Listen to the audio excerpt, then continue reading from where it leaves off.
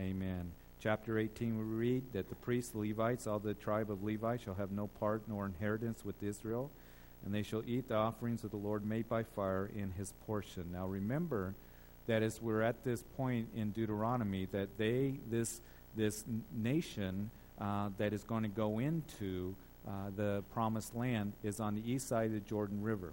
And as they came out of Egypt, about 2.5, 3 million people, they've been in the wilderness for the last 40 years. We've looked at that experience that they've gone through as they came to the mountain of God. They received the covenant from God that was for them, and so also the law. And we also saw in their disobedience and unbelief that the Lord said that this generation is going to die out in the wilderness. So here's a new generation that needs to hear the law once again. That's what Deuteronomy and Septuagint means, the second law. Not that there's a new set of laws, but here is Moses' final address to the children of Israel. And he is going to give this series of sermons that we've been looking at, giving them the law. He has reminded them of the covenant that the Lord made with their fathers, and it was a covenant not just for their fathers, but for them as well, and for the next generations, for their people, for the descendants of Abraham, Isaac, and Jacob. And we know that it is also the law that was given to them, and then the ceremonial laws and the civic laws and all that we've been going over. So some of this is being repeated, and we're going to go over it fairly quickly, some of it again, because we've seen it over and over again. But here is the Lord preparing this group of people, this nation, to go in and take the promised land. So they are ready physically, but they're not ready spiritually. So here is the law given to them, and here are all the customs given to them, the principles of how they're going to govern themselves when they go into the promised land. So in chapter 18, we're reminded again of the portion that's going to be given to the priests and the Levites. Remember that the priests, as we saw in the book of Leviticus, they're the ones that are involved in doing the priestly ministry there at the tabernacle. Eventually it would be at the temple. And the Levites would assist the priests in the ministry. So every priest was a Levite, but not every Levite was a priest.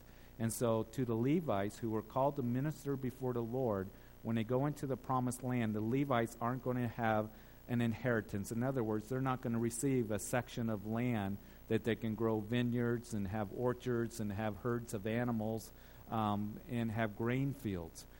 They're going to have 48 cities that are going to be given to them, as we saw, spread throughout Israel. 6 of those cities are going to be cities of refuge that we'll talk about in the next chapter, and that's where they're going to live. And so here, as God once again is reminding the other 12 tribes that when you go into the promised land and we divide up the land, the Levites aren't going to get an inheritance because I'm their inheritance. But what you're going to do is you're going to provide for them in the sacrifices that are brought and in the first fruits of your grain, and the Levite will be provided in that way. And so that's what they're being reminded of once again.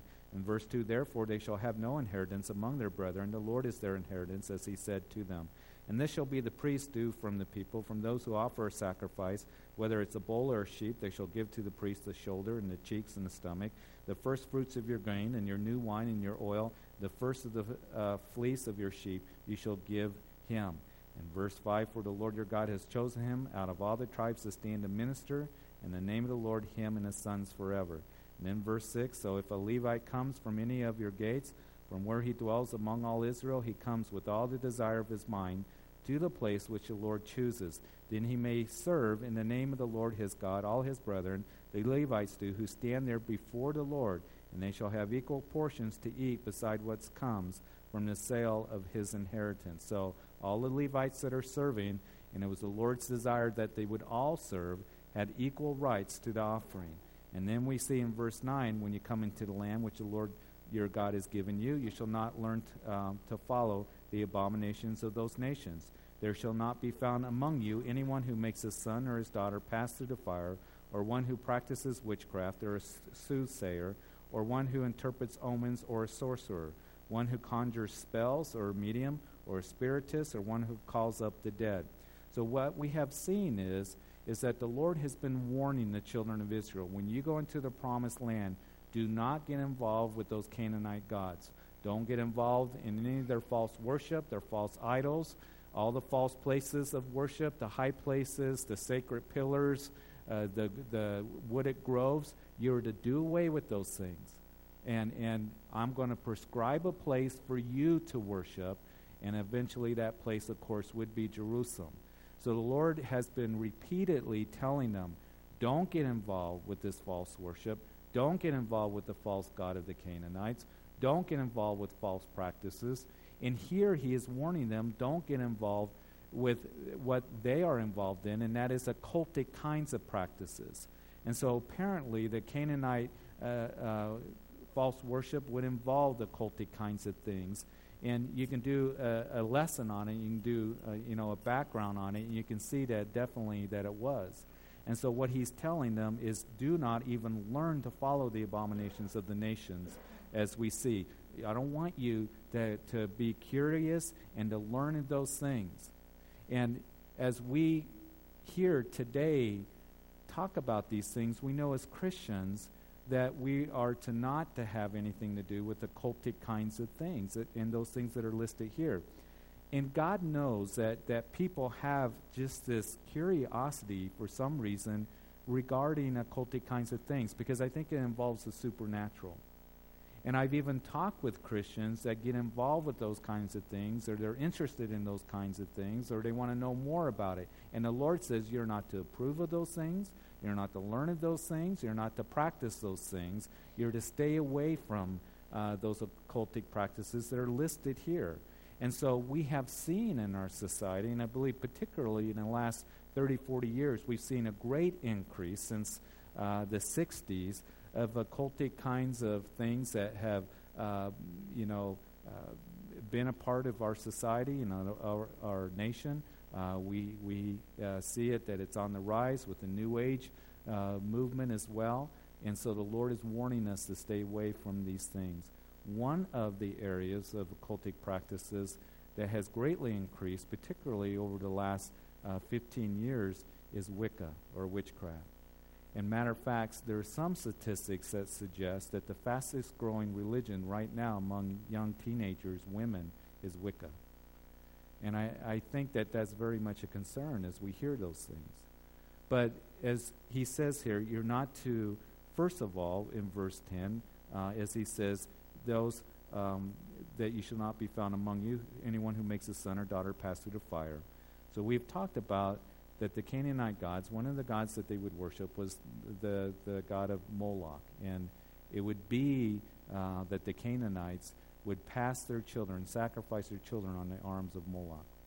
It would be Solomon who, as you read in 2 Kings, that he would be one that would actually build a temple to Moloch. And the reason that he did is because he violated what we saw last week in chapter 17, those principles and commands given to the kings. The Lord knew that they would ask for a king. He's looking down 400 years after this time, and he knew that they would come, which they did, to Samuel the prophet and said, we want to be like the other nations, and we want to have a king. And so it was Samuel that went to the Lord, and the Lord said, Samuel, they haven't rejected you, they rejected me, because the Lord wanted to be their king. And that's what they were called, Israel, governed by God. And so they had those kings, and the Lord says, when you ask for a king, they are not to multiply horses. They're not to multiply in excess gold and silver. They're not to multiply wives. Why? Because they will turn your heart away. And that's what Solomon did.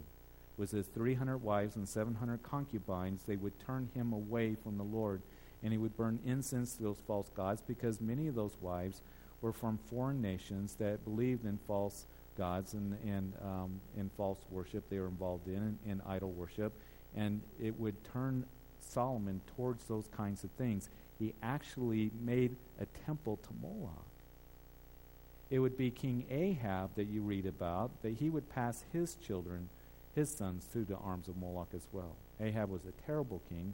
He was ruling during that time when it would be Isaiah that would come to him and say to Ahab, God's going to give you a sign. And that is that a woman shall, or a virgin that is, shall conceive and bear a son, and his name shall be called Emmanuel. And Ahab didn't believe in the Lord, and he wouldn't trust in the Lord.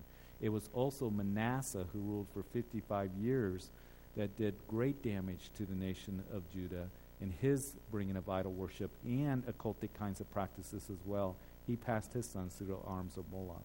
So it was a problem. And the Lord has been saying, as we have talked about this, that do not get involved in these things. Don't get involved in witchcraft. Now, we've seen a rise in witchcraft or Wicca in our society today.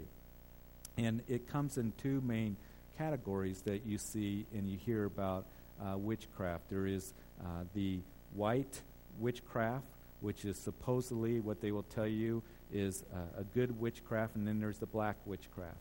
And the white witchcraft, what it involves is the use of spiritual powers, what they claim to for good.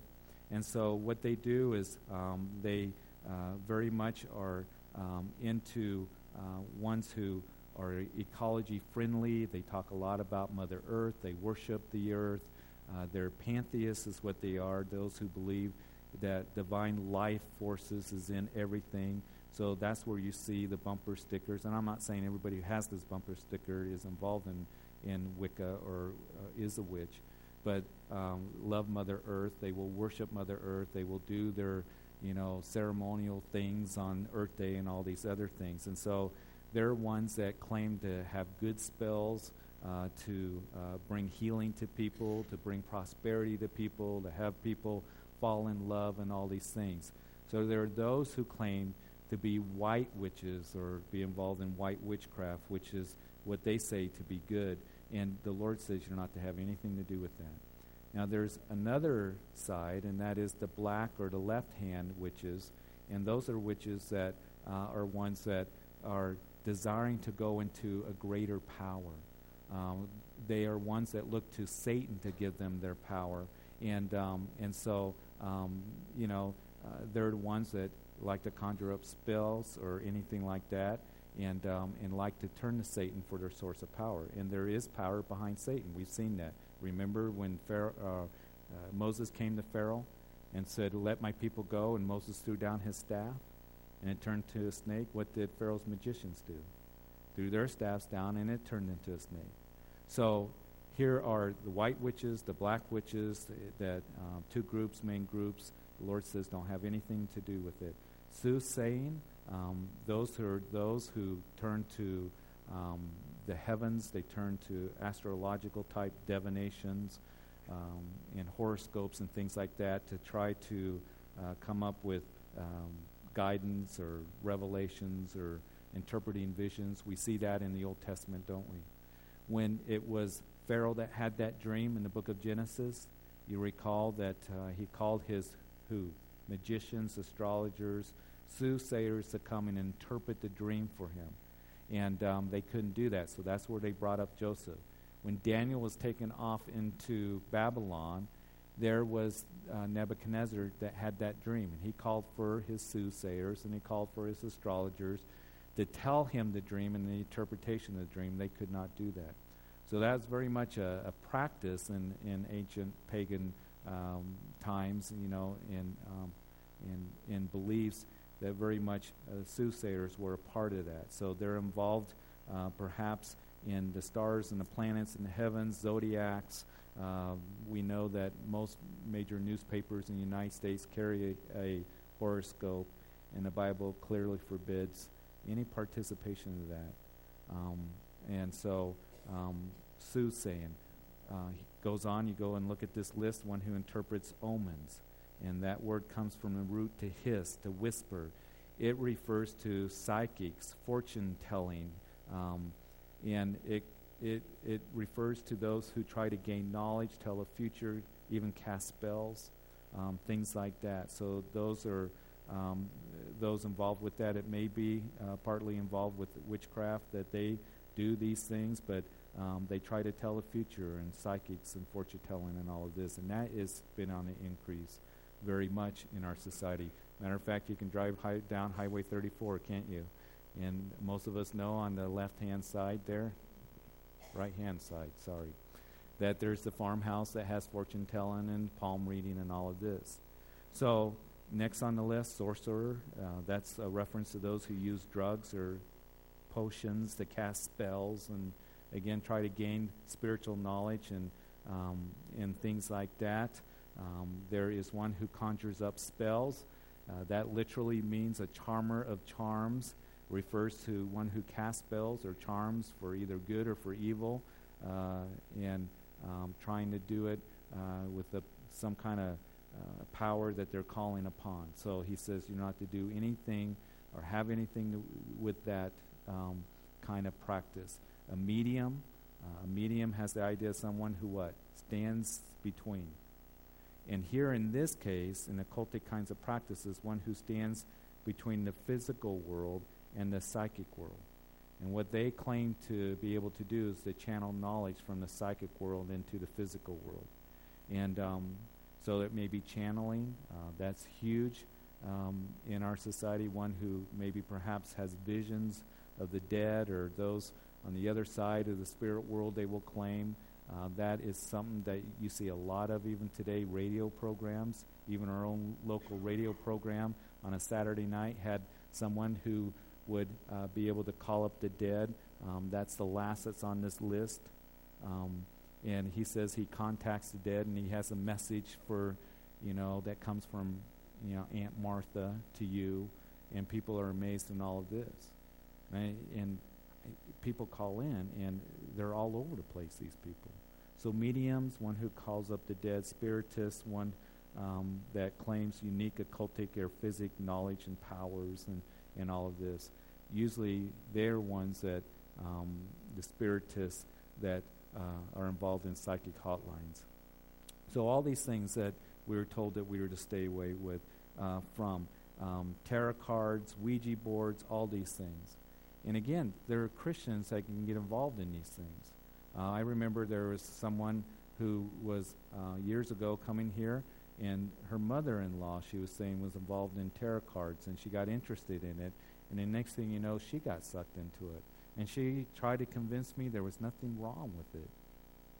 And it was, God can speak through these cards and all of this, till I showed her Deuteronomy chapter 18.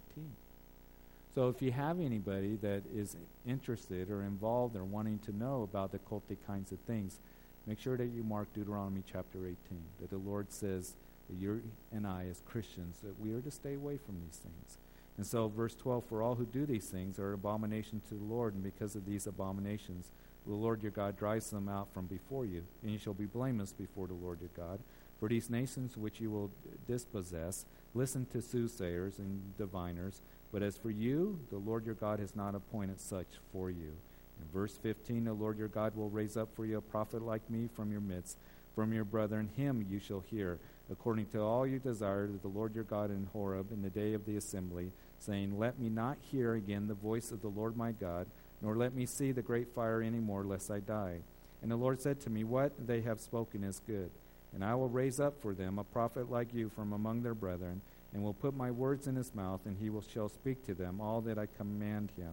And it shall be that whoever will not hear my words, which he speaks in my name, I will require it of him. And so here Moses gives a promise of a prophet that is to come. We see in verse 15 that it is going to be one that's going to come from the midst of your brethren. Verse 15 also tells us that you shall hear him. And in verse 16, that we see that according to all you desire of the Lord your God in Horeb that day of the assembly, saying, let not us hear the voice of the Lord. And in other words, you remember that Moses was telling them that when your fathers came to the mountain of God, that God said, I'm going to show you myself to your fathers, and he did. And we read about that in the book of Exodus, where the mountain shook, it was on fire, there was earthquakes and thunderings, and the people trembled, and they said, Moses, you go up on the mountain, and you hear what the Lord has to say, and we will do those things. And there was boundaries put around the mountain, that where no one could go up on the mountain or past those boundaries lest they die. So it was one who was a mediator. And then verse 18, about this prophet, I will put my words in his mouth.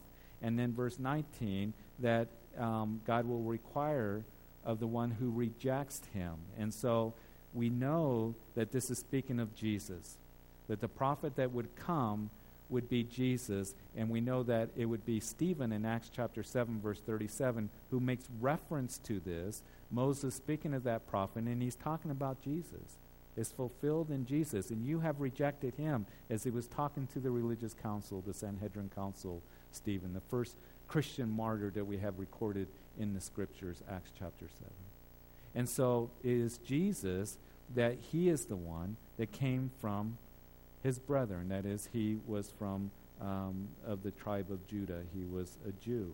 And Jesus said also, as it says, that him you shall hear, that I speak only the words that the Father gives to me.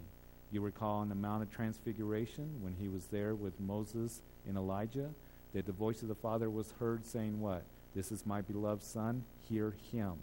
It was Mary there in the book of John, that the first miracle that Jesus did, you recall that the servants were told to fill up the water pots with water, and it was Mary that said, listen to him, do what he says. So speaking of Jesus, we hear him, we are to listen to him, and we know that Jesus would speak only the words that the Father would give to him. We know that many would reject him of his brethren, and we know that the scripture very clearly says that there's going to be judgment for those who reject Jesus Christ. And so this is a fulfillment that would come through Jesus, as Moses speaking about that prophet.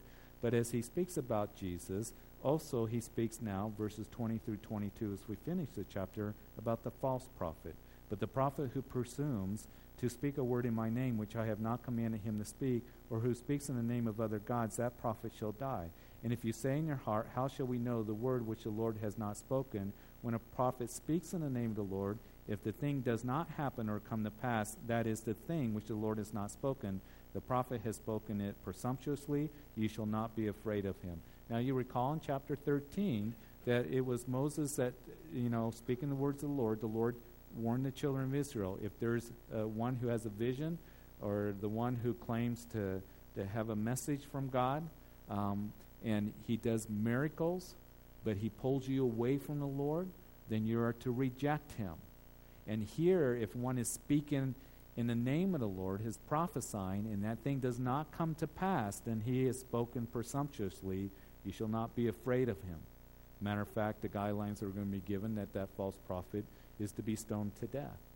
And so here God is saying that anyone who is prophesying, that is speaking in my name, it is going to be true. It's not going to be false. If it's predictive, it must come to pass. Now, one of the amazing things about this Bible here that we have is about a third of it is prophecy.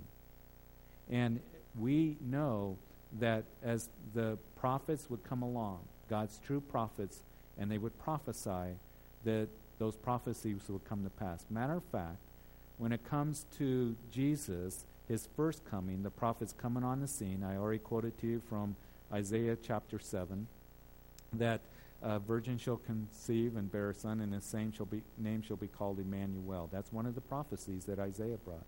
There are over 300 prophecies concerning Jesus' first coming, and every single one of those prophecies were fulfilled to the letter. They weren't just broad prophecies that were spoken of, but they were prophecies, very specific prophecies, where Jesus would be born and where he would be raised, concerning the life and ministry of Jesus, concerning his death and his resurrection. All of those 300 and some prophecies fulfilled to the very letter. And that's absolutely amazing. And you've heard me give the odds, that the odds of somebody being born and coming along and just fulfilling 9 of those 300 plus prophecies would be 1 to the 10 to the 17th power. So what statisticians and scientists and those who are into those mathematical formulas have come up with. 1 to the 10 to the 17th power, which is taking a silver dollar and taking a lot of them.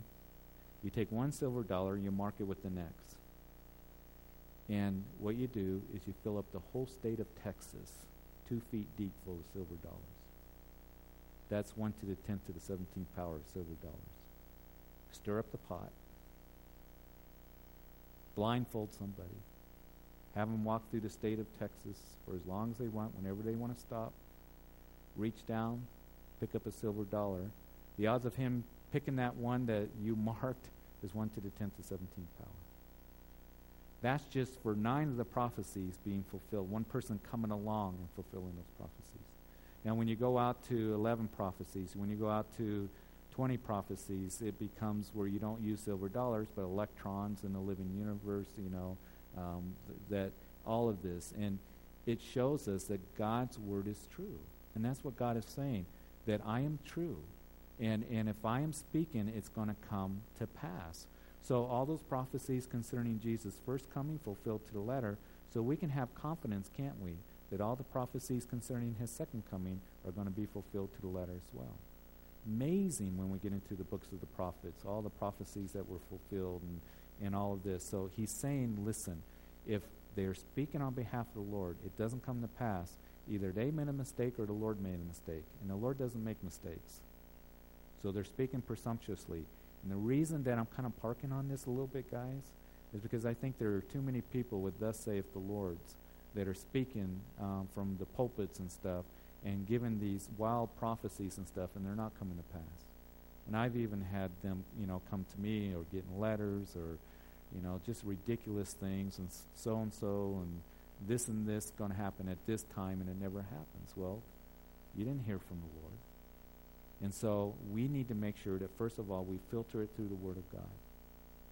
That any prophecy that comes forth, foretelling of God's Word, is not going to contradict God's Word, okay?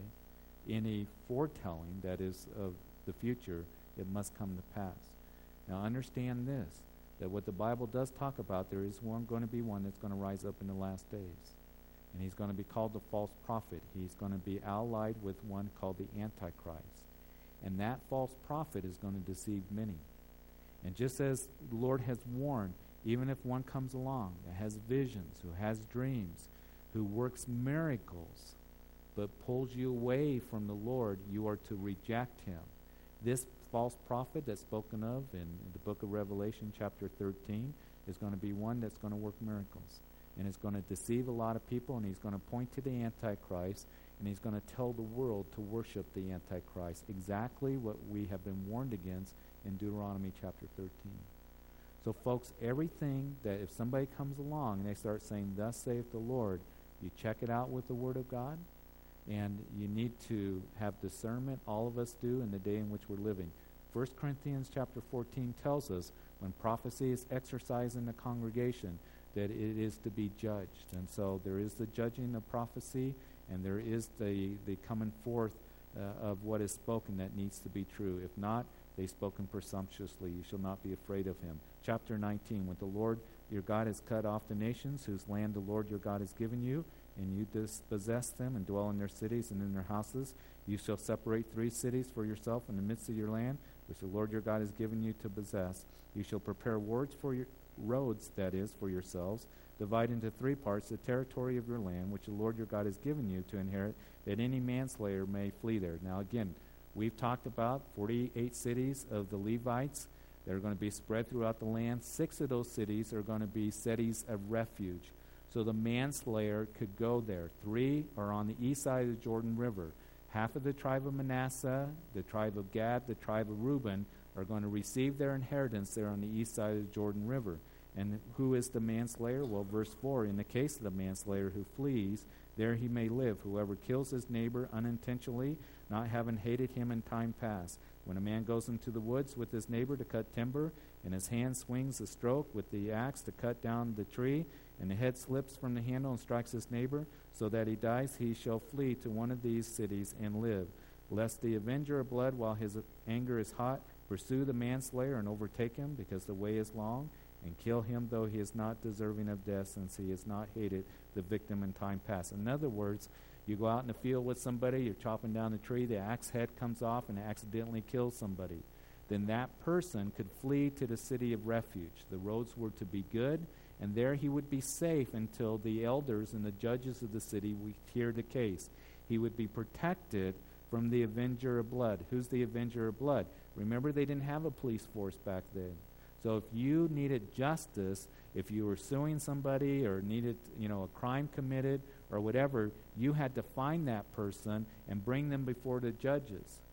So here is the avenger of blood. What he would do is if, you killed my brother or he's dead, then he would avenge his blood. He would go after that person. So this was a place for that manslayer if it was an accident. To be able to be safe, he's safe from the avenger of blood. They couldn't get to him until the case was heard. So that's what we've all talked about. And so verse 7, verse 7, therefore I command you, saying, you shall separate 3 cities for yourselves. Now if the Lord your God enlarges your territory, he swore to your fathers, and gives you the land which he promised to give to your fathers, and if you keep all these commandments, and do them which I command you today, to love the Lord your God, to walk in his ways, then you shall add 3 more cities for yourself beside these 3, lest innocent blood be shed in the midst of your land, which the Lord your God has given you as an inheritance, and thus guilt of bloodshed be upon you. So here again, that when they went into the promised land, 3 more cities would be established. And then verse 11, but if anyone hates his neighbor, lies in wait for him, rises against him, strikes him mortally so that he dies, and he flees to one of these cities, then the elders of the city shall send and bring from him there, and deliver him over to the hand of the avenger of blood, that he may die. And your eye shall not pity him, but you shall put away the guilt of innocent blood from Israel, that it may go well with you. So in other words, if it wasn't an accident, if it was premeditated murder, then he was no longer safe in the stay in that city of refuge, that he was to be taken. And, of course, the punishment, as we have seen, for murder was capital punishment. Verse 14, you shall not remove your neighbor's landmark, which the men of old have said, in your inheritance, which you will inherit in the land that the Lord your God has given you to possess. So in other words, they would mark land, with piles of rocks or boundaries, and you're not to move those boundaries. You're not to enlarge your land and take away from somebody else. So in other words, that you're to be honest, and that's something that you and I are called to do as Christians, aren't we? In your dealings with others, in your business dealings, at your job, whatever it might be, you be honest. You be honest. You don't take from others, but you do what is right before the Lord, and you conduct your business in that way, you conduct your job in that way, whatever it might be. So you don't enlarge your land and take away from somebody else. And so we are to be ones that, as Proverbs talks about, honest scales, not to be taken from someone, taking advantage of others, that we are to be honest in our dealings with others. And then verse 15, one witness shall not rise up against a man concerning any iniquity or any sin that he commits. By the mouth of 2 or 3 witnesses the matter shall be established. If a false witness rises against any man to testify against him of wrongdoing, then both men in the controversy shall stand before the Lord, before the priests and the judges who serve in those days. And the judges shall make a careful inquiry. Indeed, if the witness is a false witness who has testified falsely against his brother, then you shall do to him as he thought to have done to his brother. So you shall put away the evil from among you. And those who remain shall hear and fear, and hereafter they shall not again commit such evil among you. Your eye shall have no pity, life shall be for life, an eye for an eye, a tooth for a tooth, a hand for a hand, a foot for a foot. So concerning witnesses, again, we've seen this. Concerning true and false witnesses, when it comes to an inquiry, when there's been sin, when there's been a crime that's been committed, that it shall not be one witness that establishes it, but it shall be established by 2 or 3 witnesses. If you come along and you give a false witness, you are in big trouble. And if you were being deceiving and false in your accusations, then the same punishment that would come to that person that you were accusing would then come to you. Isn't that interesting? That would sure be a deterrent against false witness. So the Lord is taken very seriously. If you're going to bring up this false witness against somebody, then you're in big trouble. And if it's found out, then you're going to receive the punishment that they should have received. The Lord was interested in justice, and so he says, a life for a life, an eye for an eye, tooth for a tooth.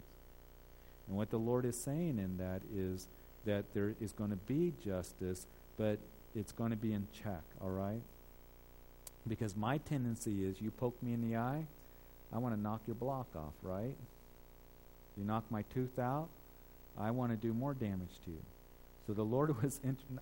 no, that's not me, okay? I'm just saying that's our natural tendency, okay?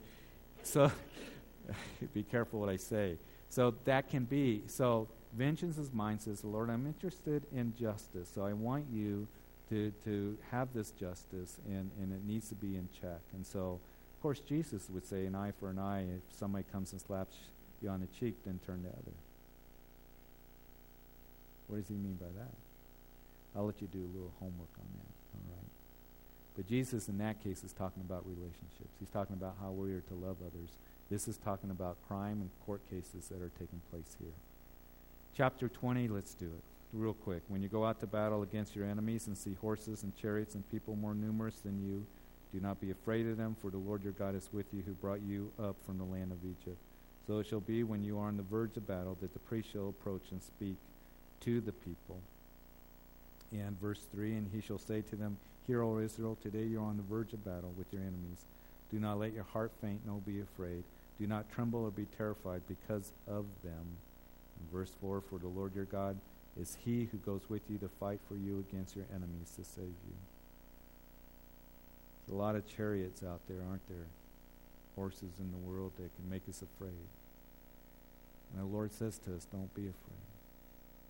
Because the Lord is with us. And we don't have to be afraid because the promise of his presence, first of all, he says, I go before you. And the promises that are given to you and to me. And it's interesting here that it says that the priest shall approach and speak to the people when you get ready for battle. And sure, it would be an anxious time. It would be a nervous time. They would see, they're going to go up as you go in the book of Joshua against all these chariots and horses. They didn't have any of those things. And the Lord is reminding them, do you trust in me? And the priest would come along and he would encourage the people before they would go into battle. You know, that's what I want to do. I want to encourage you every time that you come into this place. To encourage you in your walk with the Lord, but also knowing that it's a battle out there, isn't it? And sometimes it gets to where it's hard and it's heavy and it's overwhelming in our lives. And I want you to know something. That whatever battle that it is that you're facing tonight or presently, that the Lord is with you. And the Lord loves you, and his promises are true for you. He'll never leave you or forsake you. And so he desires for us to understand that and to know that. Because we become faint-hearted, and we become terrified. But we can look to the Lord. Just as the children of Israel, remember the Egyptian chariots that were coming down on them? Exodus chapter 14, we know the story. And they would see the chariots and they cried out. But see, they needed to lift their eyes a little higher to the Lord. And it would be Moses that would say, that don't be afraid, for see the salvation of the Lord. For the Lord is with you. And these Egyptian chariots you will see no more. And you know what? The Lord's going to see you through. And the Lord is going to work in your life in the way that he desires. But it is a battle out there, and I know that it gets hard and it gets difficult. The message of the Lord to you is don't be afraid. And verse 5 is, then the officer shall speak to the people, saying, what man is there who has built a new house who is not dedicated it? Let him go and return to his house, lest he die in the battle. Another man dedicated. Also, what man is there who has planted a vineyard, has not eaten of it? Let him go and return to his house, lest he die in battle, and another man eat of it. And what man is there who is betrothed to a woman, or that is kind of the engagement period, and has not married her? Let him go and return to his house, lest he die in battle, and another man marry her. The officer shall speak further to the people and say, what man is there who is fearful and faint-hearted? Let him go and return to his house, lest the heart of his brethren faint like his heart. Some guidelines given for those going into battle. He says, listen, if you have a house that you're building and you haven't dedicated it, then what's going to happen is you're going to be so focused on that house that you're not going to be able to go to war. You're not going to be able to go to battle. So you need to go back. And you need to take care of that. And then you can come join us on the front lines. If you have a vineyard, you have any of the grapes, then your mind's going to be on the vineyards and all of this. And what you need to go is go back. Take care of that. Make sure that it's producing. And then come join us on the front lines. If you're betrothed to a woman, again, we've spoken about that was kind of the engagement period. In the Jewish ancient culture, they were legally married, but they didn't live together. They didn't consummate the marriage. And then there would be the third and final step, and that was that they would have the wedding ceremony. And that's when they would live together. If you're betrothed,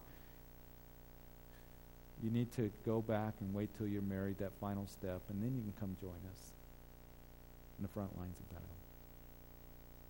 And then fourthly, if you're faint-hearted, you need to go home, lest you begin to affect the other men that are fighting. As we talk about in life as a battle, but also these are principles that I like to share with particularly those who desire to get on the front lines of ministry. And if you desire to get on the front lines of ministry, I go over these things with oftentimes these principles that are here. First of all, you better make sure that possessions and what you have just isn't overwhelming you to where it's a priority for you. In other words, if all you're thinking about is how I can get more and that isn't taken care of in your heart, then you're not going to be able to do battle. If that's all you're thinking about is your possessions and how I can have a bigger home and all these things, it's going to hinder you from really being focused on the Lord and what He wants to do in your life and how He wants to use you in life. When it comes to eating of the grapes, when it comes to your occupation, if that is a priority with you where you're just, and listen to what I'm saying, you can love your job, you can do well in your job, in your business, and want to do well in that, but if that's your priority, then it's going to be hard to be on the front lines to do the battle for the Lord. Rather than just trusting, Lord, that You'll put me where You want me to be. If things aren't right at home with your spouse, it can be hard to minister. And I tell people all the time that your spouse comes with you in ministry. And things need to be well at home. And they need to be supportive and praying for each other. And I know that I cannot do the ministry here at Calvary Chapel unless I have the support of my wife who's behind me and praying for me, which I do and which I have had always. So those things have got to be taken care of. And those things can't be where it's so occupied and overwhelming you that that's all you're thinking about. It's going to be hard to be on the front lines. And then if you're faint-hearted, and I'll tell you what, if you want to be involved in ministry, in the front lines of ministry, you can't be faint-hearted. Because it is difficult. And particularly in the day and age in which we are living in. And so some principles here that, again, for whatever it might mean to us, that make sure that you have a proper perspective when it comes to your possessions, when it comes to your occupation, when it comes to your family, that things are well there. And that when you get involved in ministry, it's a wonderful, wonderful thing. Whatever it is that you might do and what God has called you to do, it's not for the faint-hearted. It's a great joy, it's a great pleasure, it's wonderful, but there are times where it can be difficult. So these guidelines given for them, and he goes on and he says here in verse 10, when you go near a city to fight against it and then proclaim an offer of peace to it, then you shall be that if they accept your offer of peace and open to you, then all the people who are found in it shall be placed under tribute to you and serve you. Now if the city will not make peace with you, but makes war against you, then you shall besiege it. And when the Lord your God delivers it into your hands, you shall strike every male in it with the edge of the sword. But the women, the little ones, the livestock, and all that is in the city, all its spoils, you shall plunder for yourself, and shall eat the enemy's plunder from which the Lord God gives you. And so these guidelines that are given, when they besiege a city, when they fight the enemy. Verse 15, thus you shall do to all the cities which are very far from you, which are not of the cities of these nations.